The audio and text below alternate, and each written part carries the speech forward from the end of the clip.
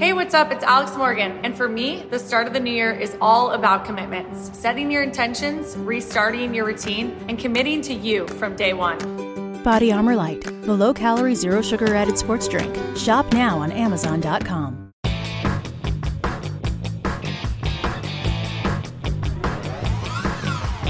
Hey there! Welcome to Big Blend Radio with your hosts, Lisa and Nancy, editors of BigBlendMagazine.com.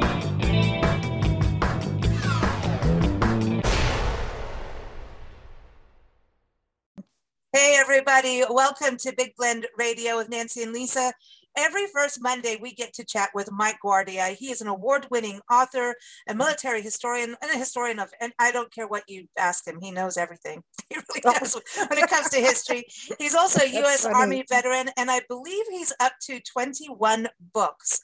Many people know him from the acclaimed biography, Hal Moore, A Soldier Once and Always, that chronicles the life of Lieutenant Harold G. Moore, and it was also featured in the movie We Were Soldiers with Mel Gibson. His latest book, Mike Guardia again, is Danger Forward, The Forgotten Wars of General Paul F. Gorman. And we're excited because we know March there'll be a new book, Combat Diaries, coming out. So you can keep up with Mike at MikeGuardia.com and of course, BigBlendRadio.com for our every first Monday with Mike talking about military history. So welcome back, Mike. How are you? Hey, Lisa, I'm doing great. It's great to be on the show as always. Hey, we're excited today. You know, There's one thing on our Love Your Parkster as we travel across the country. We document parks and public lands, and you're like, well, you got to do generals and military history, you know, which honestly, when I started going back through some of our files, I'm like, oh, we could write a book for some of the places we've been, right? Because military history is so big. But we were going to talk because February is President's Day weekend comes up. And Nancy has this thing about thinking that presidents should serve in the military in some capacity or do some kind of community service to understand warfare and just to have that general understanding. Oh, I used the general word again. Anyway, so we were talking about going back and forth about what presidents, and then all of a sudden I was like, oh yeah, we were on Eisenhower's farm outside Gettysburg, President Eisenhower's farm. And then, oh, let's talk about the interstate system. And then I realized, oh, we also had Little Rock High School, which is the only high school that's a national park unit. It's a national monument because of the Little Rock Nine, the 9 Black kids that went to school. That was after Brown versus Board, or Board versus Brown, I'll get it straight. But at that point, segregation was supposed to go away in schools. And apparently Eisenhower said, let them in, and sent the National Guard when the governor of Arkansas tried to stop what was supposed to rightfully happen. So we've been to a few, and I know there's more, especially the interstate system, which we know very well. So welcome back to talk about Ike, great Ike. So he's amazing, isn't he? Like really his history, I had no idea how distinguished he did a lot. He was, you know, and is in our history. He sure is. Yeah. Not only a great leader, but also a great president. You know, here was a guy from the American heartland, and rose to do great things and left a very long-lasting legacy behind. It seems that he also was able to work between both major parties. I know he's Republican, but he was like moderate conservative, right? But seemed to balance both sides. And when I was looking at his election records, it looks like when he got elected, it was like the landslide. Majority of it was a landslide. One of those, like the country said, heck yeah, which was pretty, we don't have that anymore.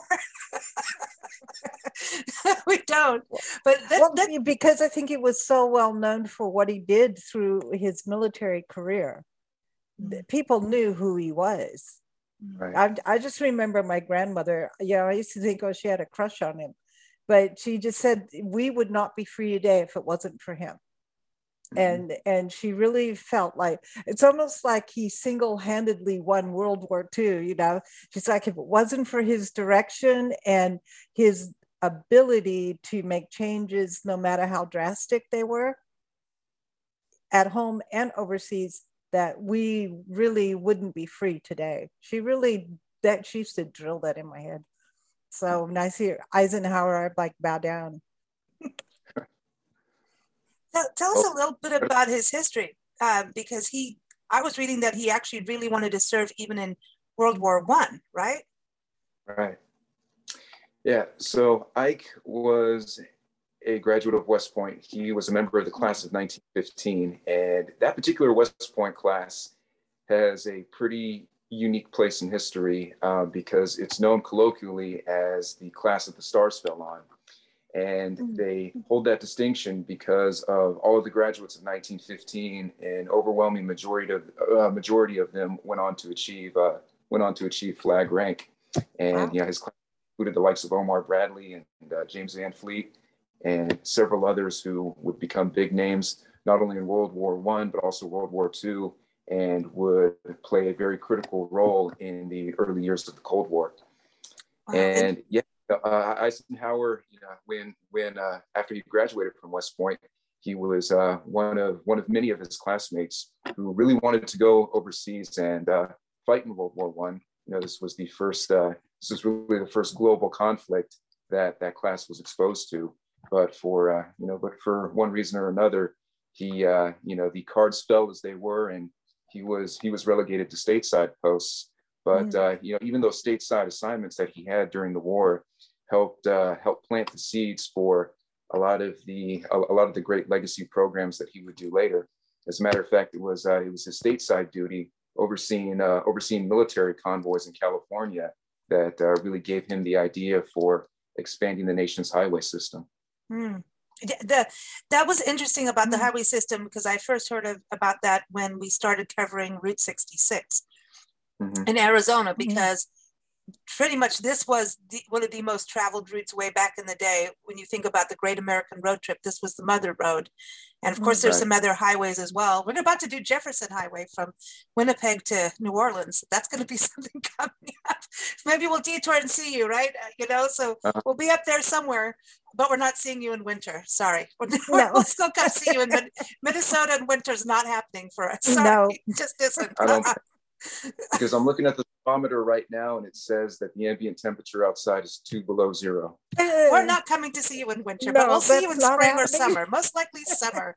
But you think about this, the American road trip, people also had this feeling of being able to explore and enjoy their country. It's a very interesting time frame of what happened with Route 66. And because of the interstate system, Route 66 kind of fell away from the American road trip and became convenience. And if you go down like 40, which is, if you loosely follow Interstate 40, you'll hit Route 66 on and off. But business did actually crumble for a lot of areas. And now it's becoming part of the National Historic Trails that we have, a National Historic Road and route. And like Arizona, I think, was one of the first states to really stand up and say, hey, we need to stand up for Route 66, get people to come off the interstate. But this is the American culture of where we are. If there's a Big Mac, or are we going to go to the little store, the mom and pop store? So that's where I first learned about Eisenhower. And I have to say, going through the revolution of Route 66 becoming popular again, which it is, I didn't really like what he did. But then I had to realize, Nancy's like, no, he needed the route. Wasn't it for tanks to be able to maneuver across the country? Right, and it was also designed to be was also designed to be an evacuation thoroughfare, so that in the event that there was a nuclear war or any type of conflict that came to the shores of the United States, then people would have an easy means of egress, from wherever they were in the U.S. And they could very quickly escape from one area to another. Oh, wow. I did not know that part of it. So, because I thought it was about tanks, and we're used to seeing tanks, like, I don't know if they're tanks now that they're big with the big wheelie things. This sounds terrible, but you know what I mean? When we lived out in 29 Palms, we had all the big interstates, and you'd see them go, and it's like, talk about a convoy. And it's like, dude, I'm scared. I'm not going to go follow too closely. You never know what could happen. But to me, that's amazing, the evacuation routes. And you've got to think, because he really was instrumental in wanting to kick North Korea's butt at one point in regards to nuclear war. And even, if he was alive today, right now, I wonder where he would, what he would think about what to do in regards to Russia and North Korea, and even China, right? He was involved with that too. Mm-hmm. Yeah.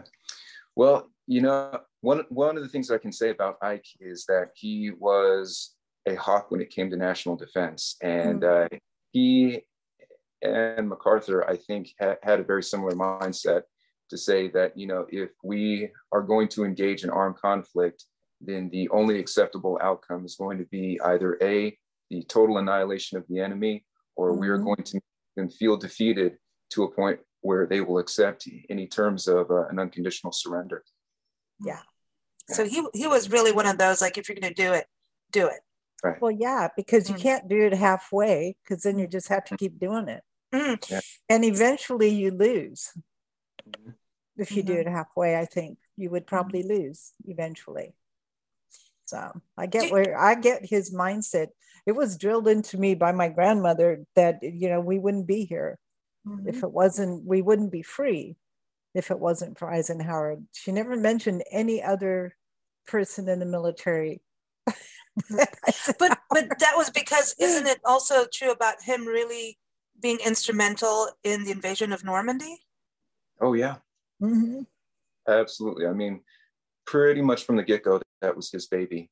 He said that okay, if we're going to invade the European mainland, here's what we have to do first. First, we have to establish a base of operations in North Africa. We have to establish something that's close to the European mainland, to the soft underbelly of Europe as a staging area. And how we have to attack it first is we have to get a foothold on Italy.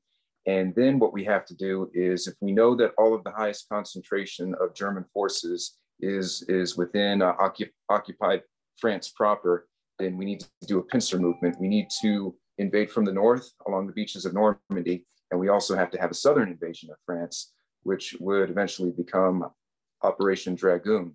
And he said, okay, well, we can do this at the same time. We can do this at the same time if we can land troops in Normandy first, and at the same time also land them on the beaches of southern France by the Riviera. We'll envelop the Nazi forces there and be able to push all the way into the borders of the fatherland. Now, that was the plan, but unfortunately, they didn't have enough warships available to facilitate two simultaneous invasions. So what they ended up doing is Ike took a step back and said, okay, well, if I had to choose which one I'm going to invade first, do I want to invade northern France first, or do I want to invade the south? I think I would be better served if I invaded the north first, because that's where I know all the heaviest defenses are. And if I can pacify all of those defenses first, and if I can divert enough of the Wehrmacht's attention to fighting our occupation force in the north, it's going to make it that much easier to invade in the south. And when we invade in the south, we can hook up with the Free French forces. We can hook up with the French partisans, and really facilitate the enemy's destruction in central France. And then that'll make it that much easier to push into the borders of Germany itself. Wow. So this is, I mean, could you imagine being him in looking at that kind of invasion and the knowing strategy. that, I mean, I bet he was a really cojones to do that. You had to have some confidence in what I bet he was a really good chess player. I bet he yeah. played chess because, he really thought it all the way from beginning to end, exactly from all angles. I don't know how much intelligence he had, from other people telling him, well, the train's like this and there's these forces here, how much intelligence he was able to gather before making. Membership fees apply after free trial. Cancel anytime. Can I be real for a second? That goal you have to exercise and eat better, you really can do it, but nobody is going to do it for you. And nobody has to, because you can do it if you have the right tools and a community that cares about helping you get results. And that's us, Beachbody. It's as convenient as your TV or laptop, but you need to decide that you're worth it. Let us help you succeed. Here's how. Go to beachbody.com to claim your free membership and start feeling great. Membership fees apply after free trial. Cancel anytime. Can I be real for a second? That goal you have to exercise and eat better, you really can do it, but nobody is going to do it for you. And nobody has to, because you can do it if you have the right tools and a community that cares about helping you get results. And that's us, Beachbody. It's as convenient as your TV or laptop, but you need to decide that you're worth it. Let us help you succeed. Here's how. Go to beachbody.com to claim your free membership and start feeling great. These plans, but he seemed to really know what was happening on the ground.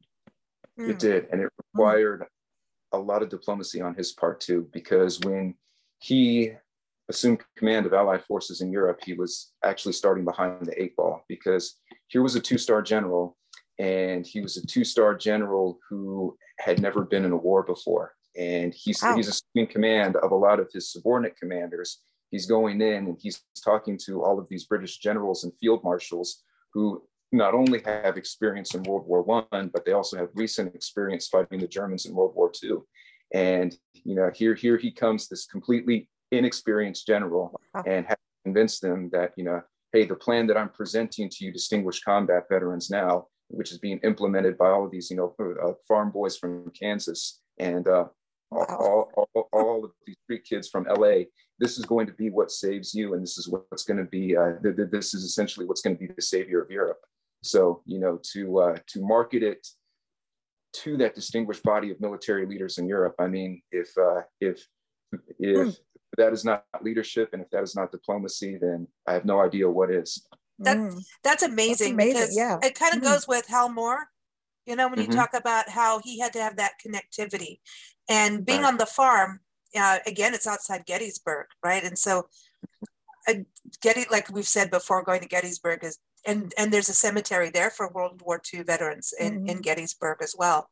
So there is that connection. And I think that's partly why he bought land there and had that farm. And his wife was adamant about him going to the farm. And she said there's a sign, when I was reading through things, that the farm saved Ike's life twice.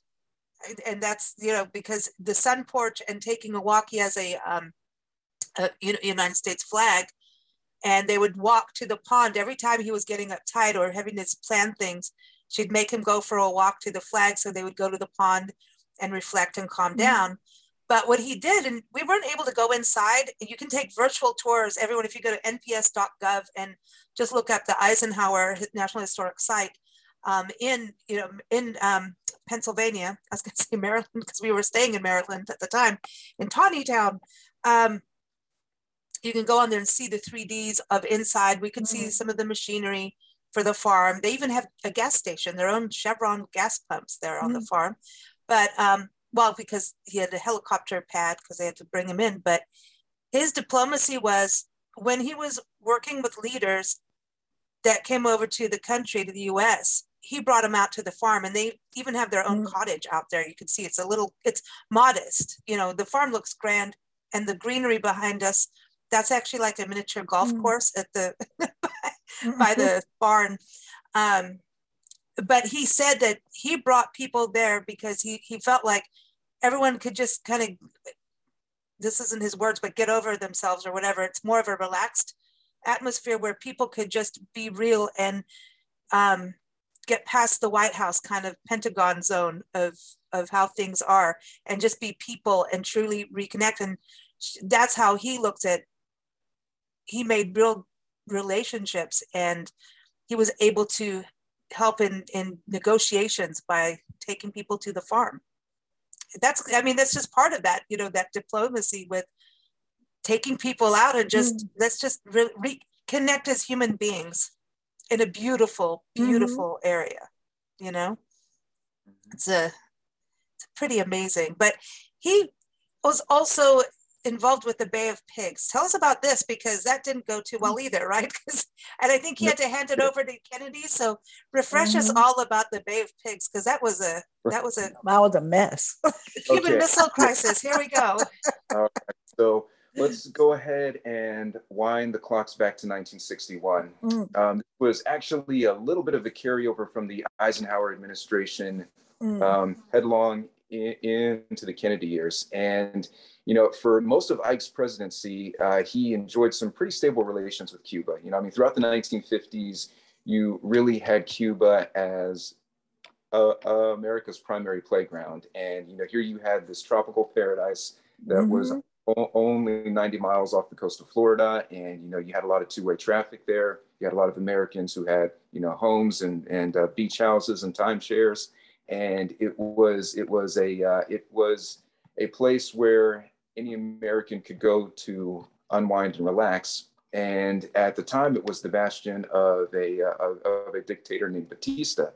Well, for lack of a better term, Batista was a pretty repressive dictator. And, in the tragic irony that tends to befall a lot of the popular revolutions that happened down in Latin America, you had people trading one brutal dictator for another. And that was the rise of our friend Fidel Castro. And in 1959, that's when the Cuban Revolution really starts to hit critical mass. And you have the Batista government being ousted, and then you have a communist dictatorship established under the auspices of Mr. Fidel Castro. Well, he very quickly establishes a close relationship with the Soviet Union, and this is happening right as the Eisenhower presidency is coming to an end. So Ike and his vice president at the time, Nixon, start to sit down and think, okay, well, we have a communist enclave that is less than 100 miles off the coast of Miami. Now, all of a sudden, communism isn't something that's confined to Western Europe. It's not something that's confined to the far confines of East Asia.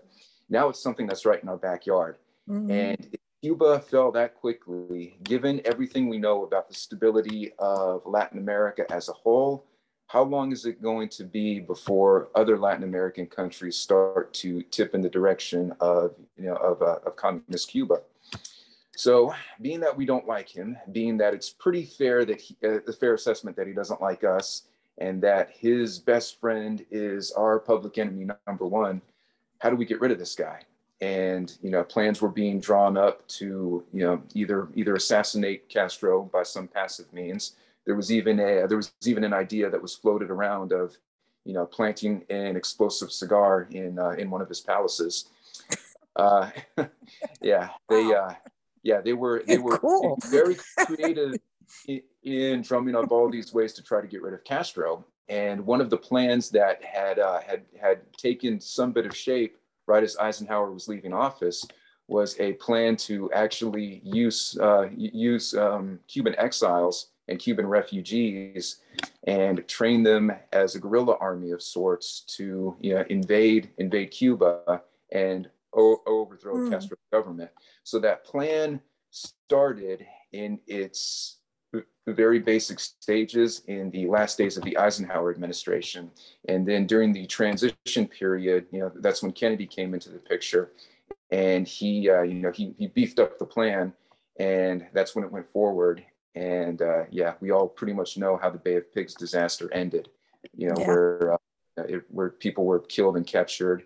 And it was an unbelievable public relations black eye for the U.S. and big mess. Well, it's interesting too, because I wonder, when we have these kind of conflicts and we do have leadership changes, it's don't change your horse midstream. So I wonder about that, if you have a presidential change when you've been working, and especially when it's, kind of find it interesting even today, in modern history as we make it, when you have presidents that maybe, they have that time where they communicate, but if they don't get along, how much, I wonder about that even with Afghanistan, of what happened, how much intelligence really got shared, and I don't want to get political, but if the presidents aren't getting along and there's a change of leadership and we're swapping horses, that's a dangerous thing. But because we have a political system that, we must vote on this date, those kind of things kind of go out the window.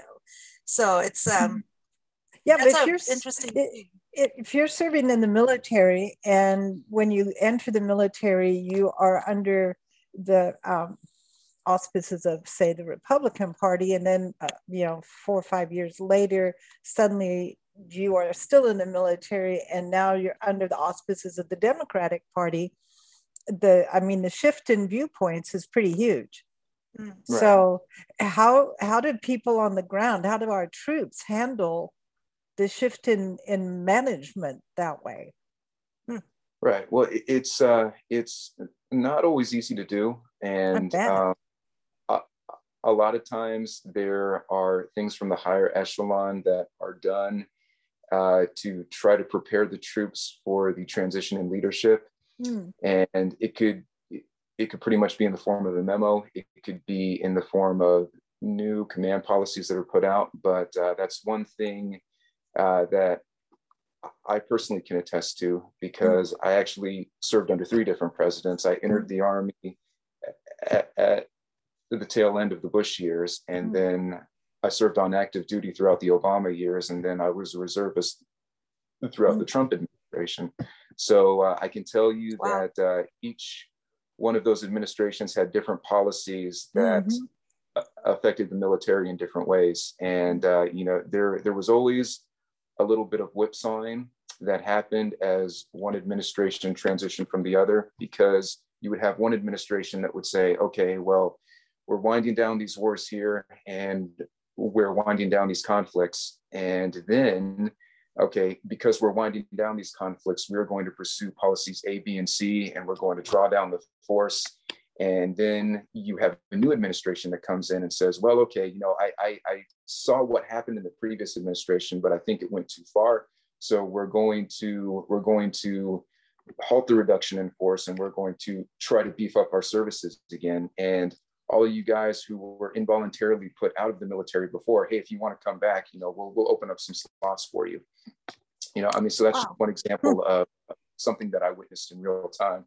But in a lot of ways, that's really just the cost of business when you live in a democratic society and you have these elections and you have these changeovers in political leadership. There's always going to be those downstream effects.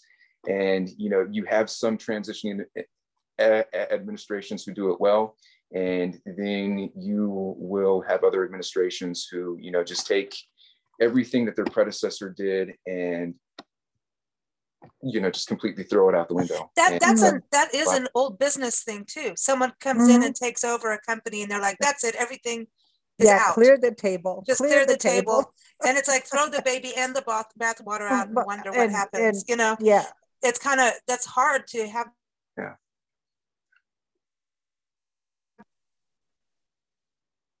Oh, I'm there. Oh, there you are. Okay. Yeah. So, you went away for a little. It's all right. Maybe I'm supposed to shut up. Maybe I'm going to say something I shouldn't. No, but I think those big abrupt changes are very difficult for a company, and it's very difficult for troops to have that abrupt thing. But it is, like you said, that's the way it is. But I see that kind of management style in corporations is really starting to go out the window. And especially now when people are going, I don't have to go back to work for you if you're going to treat me like that. It's kind of, it's a big, but then that creates an opportunity for someone else. So it's kind of this weird cycle and spin cycle. But going back to what Nancy, the whole thing with President's Day and presidents who served, like I was saying earlier, that she's always saying, like, we should have leadership, at least the vice president should have some kind of military training, or they should have done something in there to understand a little bit, right? Because when you think about when we go to war or the dealings with North Korea, Russia, China. Membership fees apply after free trial. Cancel anytime. Can I be real for a second? That goal you have to exercise and eat better, you really can do it, but nobody is going to do it for you. And nobody has to, because you can do it if you have the right tools and a community that cares about helping you get results. And that's us, Beachbody. It's as convenient as your TV or laptop, but you need to decide that you're worth it. Let us help you succeed. Here's how. Go to beachbody.com to claim your free membership and start feeling great. 92% of households that start the year with Peloton are still active a year later. 92% because of a bike? not just bikes. We also make treadmills and rowers. Oh, let me guess, for elite athletes only, right? Nope. It doesn't matter if you're an avid exerciser or new to working out. Peloton can help you achieve your fitness goals. 92% stick with it. So can you. Try Peloton bikes, tread, or row risk-free with a 30-day home trial. New members only. Not available in remote locations. See additional terms at onepeloton.com/home-trial. There's got to be something. It's more than just having someone there for the economy, and it's more than all of that. Those international relationships, like Ike really did show about, like you were saying, diplomacy. He was 100% there with that, but at the same time understood maneuvers and understood planning and execution and warfare, tactical warfare, like how things can work. So how much do you think, like Nancy, right, with that in regards to presidents should have some kind of training? I mean, maybe just put them through boot camp if they didn't. Well, I mean, think about it this way. Would you like to go under surgery with someone who's never been to medical school? Mm-hmm. I mean, I really, yeah, well, that's unfortunate, but I really do believe if you are going to run for office, that you should have served in the military, because then you have at least proven your dedication to the United States. Mm-hmm. And you understand what it is when you start talking about going to war or invading a country, or I don't see how you even make decisions based on no experience. Especially nuclear war. Well, yeah, I mean, and Ike was all about, he knew that was on the horizon, and he was already trying to make plans to defend our country against nuclear war. So, I mean, he was very visionary, I think. He was. And I'm inclined to agree.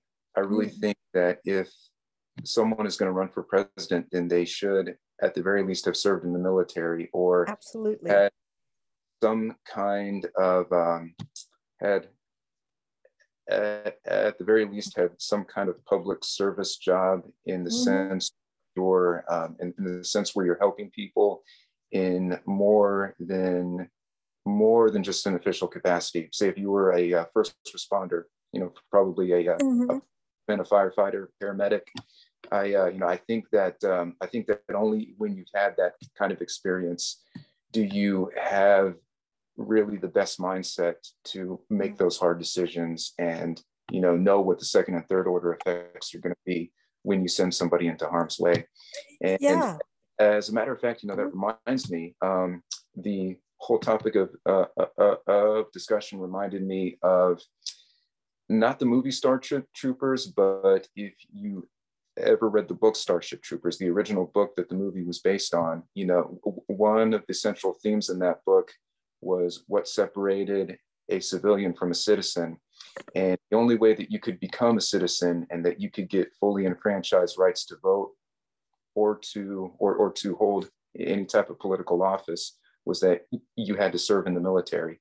And you had to serve a certain number of years.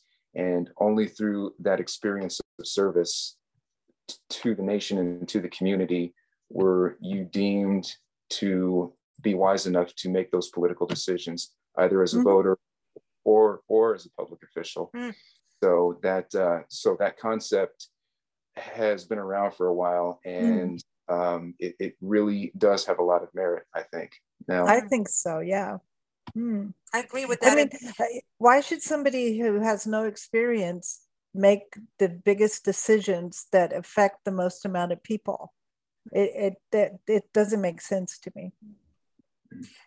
It's just, when I look in just graduating high school in South Africa, I know we've touched on this, it was mandatory to go into the military for 2 years for the guys, not for the girls. Israel is different. I don't know if they're still doing that today. Israel, men and women went, and it would be different kinds of things you're doing. And I wonder about that, because it's reality. And I wonder about, like, when we talk about nuclear war, and you just have that thought of pushing that little red button, and it's like playing a video game versus being in real combat. Those two completely this is what is it like to be, on the ground and have fear, like real fear, not, and bravery, and to still go out there and have to do something and really live to a commitment. I think that's a huge thing. And I think that's something that just as civilians or citizens or people, we should also understand what weaponry can do. And it's just so easy to look at something being blown up on TV or in a video game versus what real, I mean, I know, really I mean, I tried shooting guns and that hurt, man. Yeah. So it's a whole thing that I think there's some training that should be there in general. But I do want to go back to Ike again too, because I was also reading that he is this big guy in warfare. Like he's done so much, he's decorated, he's, done all these amazing things. However, wasn't he also trying to kind of cut down how much was put in funding wise into the military service? Like what was going on with that? Was it a good thing? I mean, was it that I was like, wow, I didn't expect that. Right. And that was actually one of the more controversial decisions that Ike had made throughout his presidency. I mean, if there was anyone who was qualified to talk about in any type of military matters, it was him. But what he thought at the time, and even when he implemented these decisions, he drew a lot of fierce criticism for it. He said, I look at the changing nature of warfare, and I see the future battlefield being one of strategic nuclear retaliation. And I see that a lot of the conventional warfare assets that we've had over time are becoming more and more obsolete, and that these future wars, if and when they happen, are largely either going to be fought by proxy or they're going to be handled under the banner of nuclear power and strategic retaliation. So if that's the case, let me beef up all the nuclear capabilities that we have. Let me invest in a lot of these strategic missiles. Let me invest in tactical nukes. Let me invest in aircraft that will be able to engage other aircraft on a strategic level, and from ranges that are beyond line of sight. And the downstream effect of that policy was that it eroded a lot of our conventional capabilities.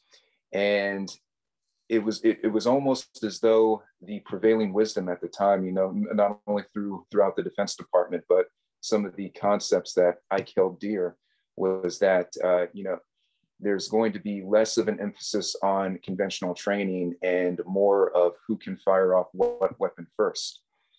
And as a result, we lost a lot of the we lost a lot of the individual training that soldiers would have otherwise gotten, and we also lost a lot of the dogfighting skills that our pilots had earned and owned throughout World War II in Korea.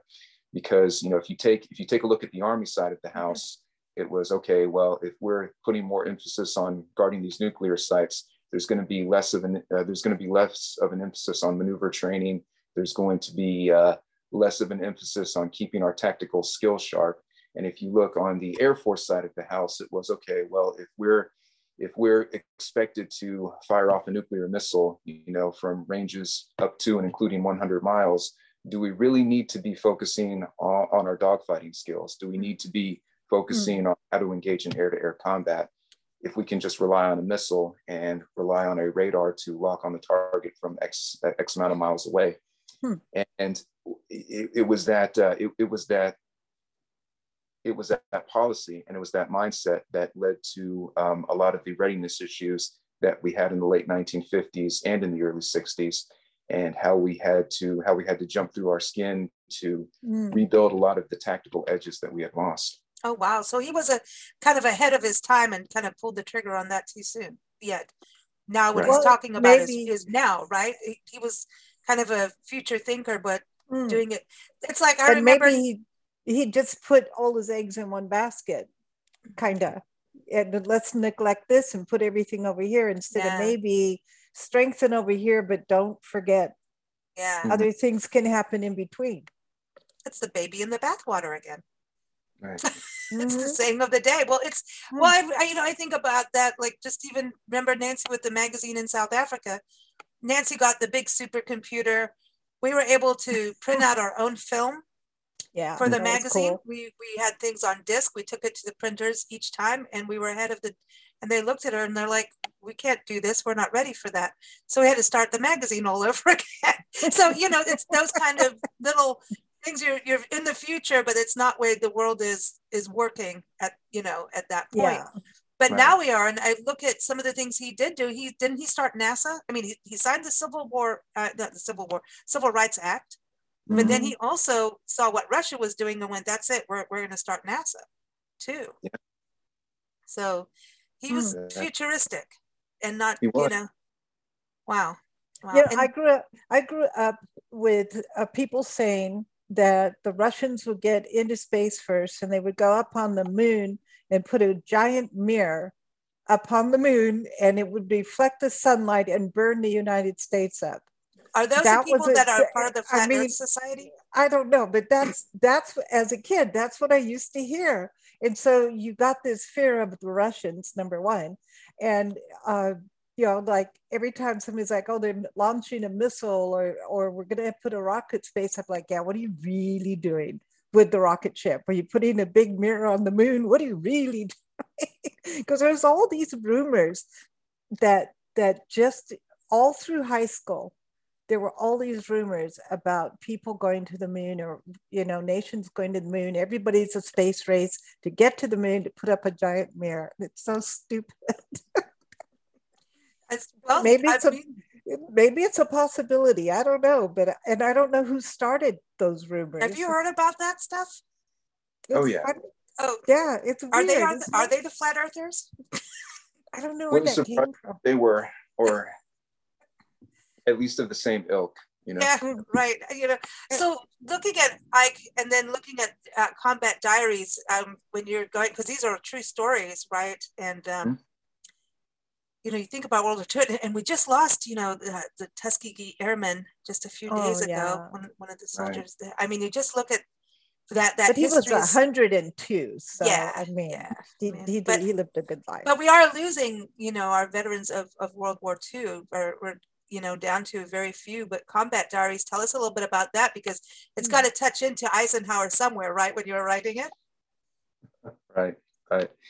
Okay, so the Combat Diaries is a collection of about 24 veterans, all of whom have provided their stories for this book, and it tells their true stories of how they went from being just regular, everyday, average Americans like you and me, and how they answered the call of duty, and what each of their individual journeys were throughout the Great Crusade that we call World War II.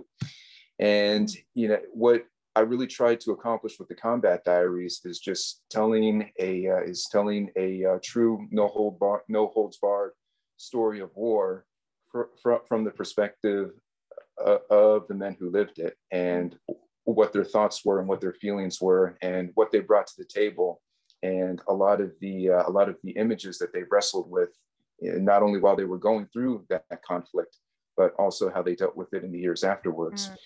And it runs the entire gamut of World War II.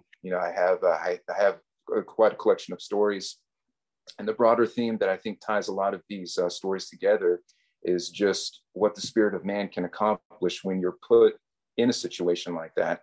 For instance, I have a story of a young Navy pilot who had his first taste of combat at the Battle of Midway, and he was flying these Dauntless dive bombers against these Japanese carriers. And to put yourself in his mindset at the time, he was telling himself, okay, well, so far the Japanese have dictated the tempo up to this point in the war. We still haven't fully recovered from Pearl Harbor. By God, we need a decisive victory, and we really need it quick. So how is this going to play out? Because if we lose at Midway, chances are we're not going to have the staying power that we need in order to win the Pacific War. At least that's what he was telling himself. And then you also have the story of an American pilot who was fighting in the Burma theater at a time. And when he was stationed in Burma, he had the happy misfortune of being able to capture a fully intact Japanese Zero. And the story gets a little more interesting at that point, because it was pretty early in the war. This was 1942.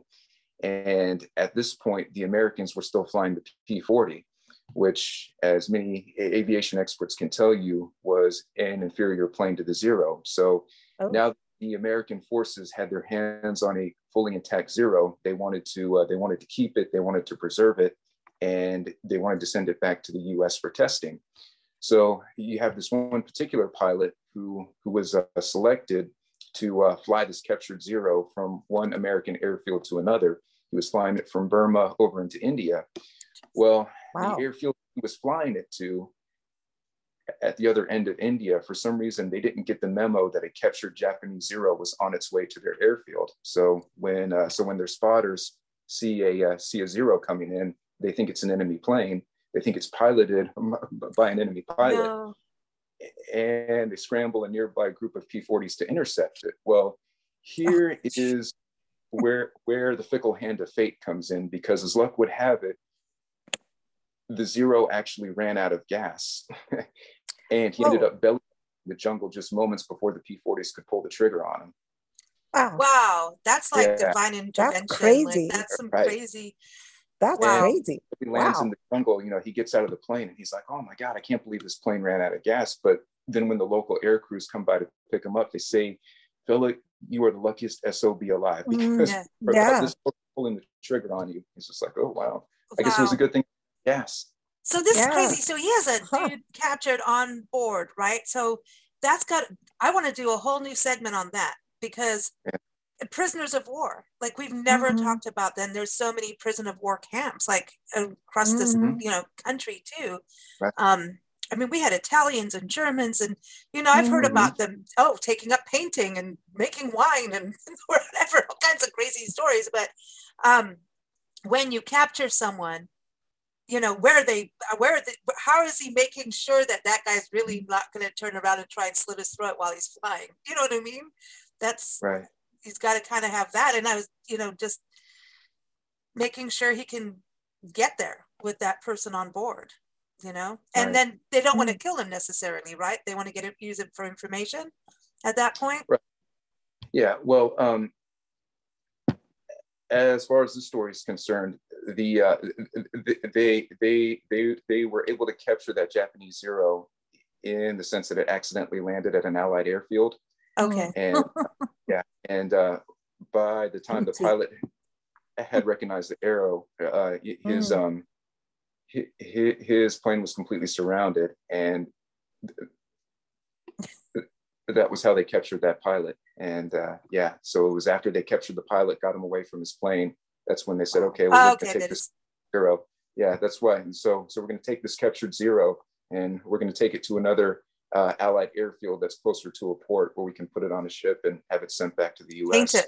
Paint it or something, But what about people? If you capture someone, like, that's it. We should just do a show on that, because I was even thinking, you're talking about you went through 3 administrations.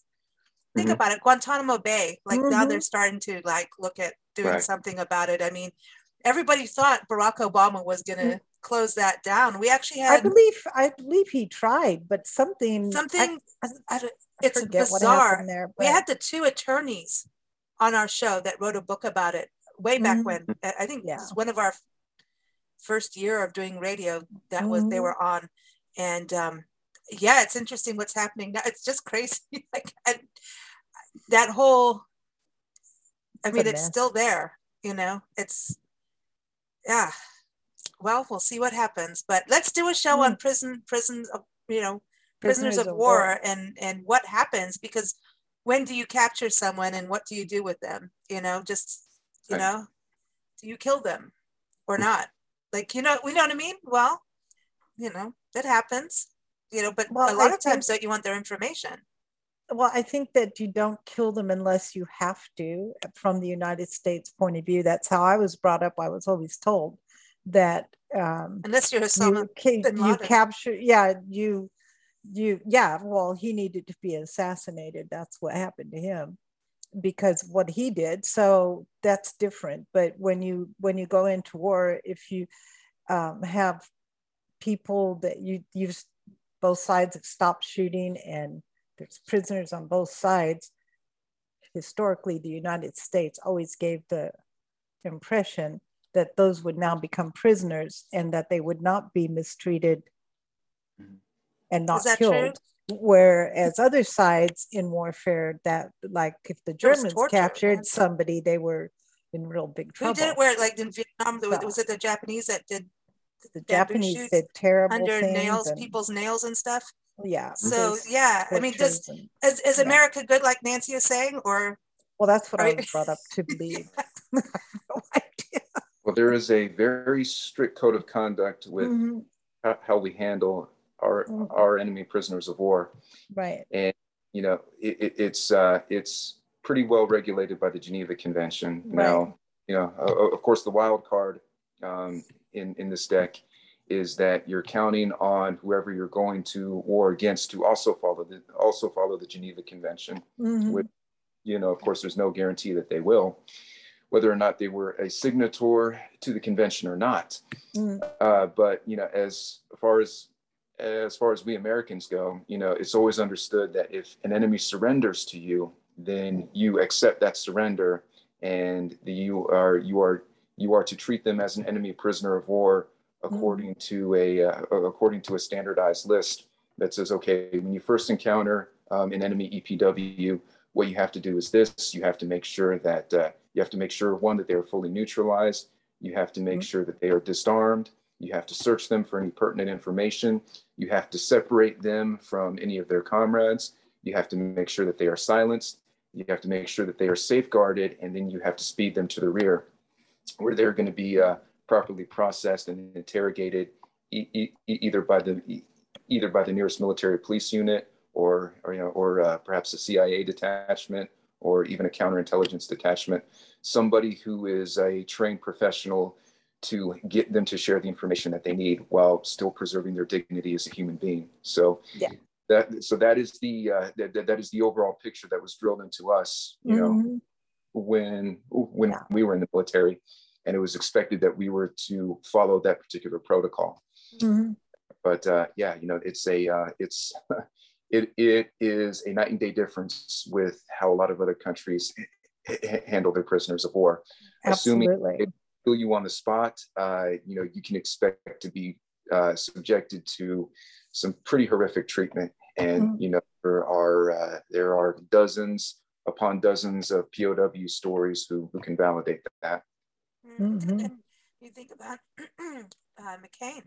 John McCain, what he went through as a prisoner of war, you know, and I always thought he had some balance in regards to military, from what I can tell. I'm not military, but it seemed like he would have been good at that, you know, if he was president. I think he would have understood some things a little bit more than, you know, I didn't, you know, I'm not going to talk about who, what, where, funding, but I thought, you know, he had been there, you know, so you understand. And I think if you have been in a prisoner of war, you really have an understanding. That's a whole other level, you know. It's scary, you know. And I think he was a prisoner of war for quite a while. Yeah. He spent 7 years at the Hanoi Hilton, and that was you know, it's actually funny that you mentioned that, because it was his experience as a POW, I think in an indirect fashion helped him secure the election for the Senate seat that he held in Arizona, because he was from a military family. His father was a Navy admiral, and you know, as expected for any number of military kids, you spend a lot of time moving around. You're never really in one place for too long. And it's really hard for you to declare any one place as your hometown. Well, when he was running for that Senate seat in Arizona, one of the issues that came up was that, well, you know, hey, this guy McCain, he's not from here. He's not a native Arizonan. He doesn't know people of Arizona in the same way that his opponent does. And his opponent really tried to drive that home. But the way he shut down that argument was brilliant. He said, look, I was in a military family. Okay. I moved around from place to place. I didn't have the luxury of calling a great state like Arizona my home. In fact, now that I think about it, the longest time I ever spent in one place was the 7 years I spent as a POW at the Hanoi Hilton. Wow. See, that was smart. Wow. That's a good one. Yeah. Wow. Yeah. I don't think we've ever stayed anywhere for 7 years either. I'm just thinking about that. I don't think Nancy and I have ever stayed in one place for 7 years. 7 years. I'll have to think about that. That's a hell of a long time. I wouldn't know what to do. Yeah, that would no. That's I think, military brats, that's a hard life, but I think you learn so much. You learn so much, and the spouses go through a lot. People travel a lot, just even for a business, and I think Nancy and I are apparently addicted to it. But as a kid, I mean, I think I went to, we were saying 15 or 16 schools. And it is difficult. You're the new kid on the block for one day, everyone's interested. And then it's like, oh, you're not from here. Then you suck. You know what I mean? And so it's a different thing. And I didn't have that military village necessarily, you know what I mean? But but there's that community for kids that I think that they learned, and it does make you strong as an individual, being a military brat and traveling. Did you do that with your family, or because you've traveled a lot? Yeah, well, my dad got out of the military when I was still very young, so I was at least fortunate enough to call Houston my hometown, and I had enough there that I still consider it my hometown. Yeah, we're going to be going through there again soon. That's cool. It's huge now, and maybe next time we go through it won't rain on us. But it's rained every time we go. It's Stevie Ray Vaughan's fault. That's it. Maybe. It's a Texas flood, Well, good stuff, Mike. Thanks again. Always a pleasure having you on the show. What is the date that Combat Diaries comes out in March? Okay, so we're looking at a release date of March 15th. Perfect. Cool. Perfect. Awesome. And everyone can pre-order it on Amazon, right? Yeah, sure can. Awesome, cool. Everyone. So MikeGuardia.com is the website, and we'll be back on the very first Monday of March. We'll be back on with you, and who knows what we'll talk about next. All right. Prisoners of war. Why not? All right. Take care, Mike. All righty. Thanks, ladies. Always a pleasure. Okay.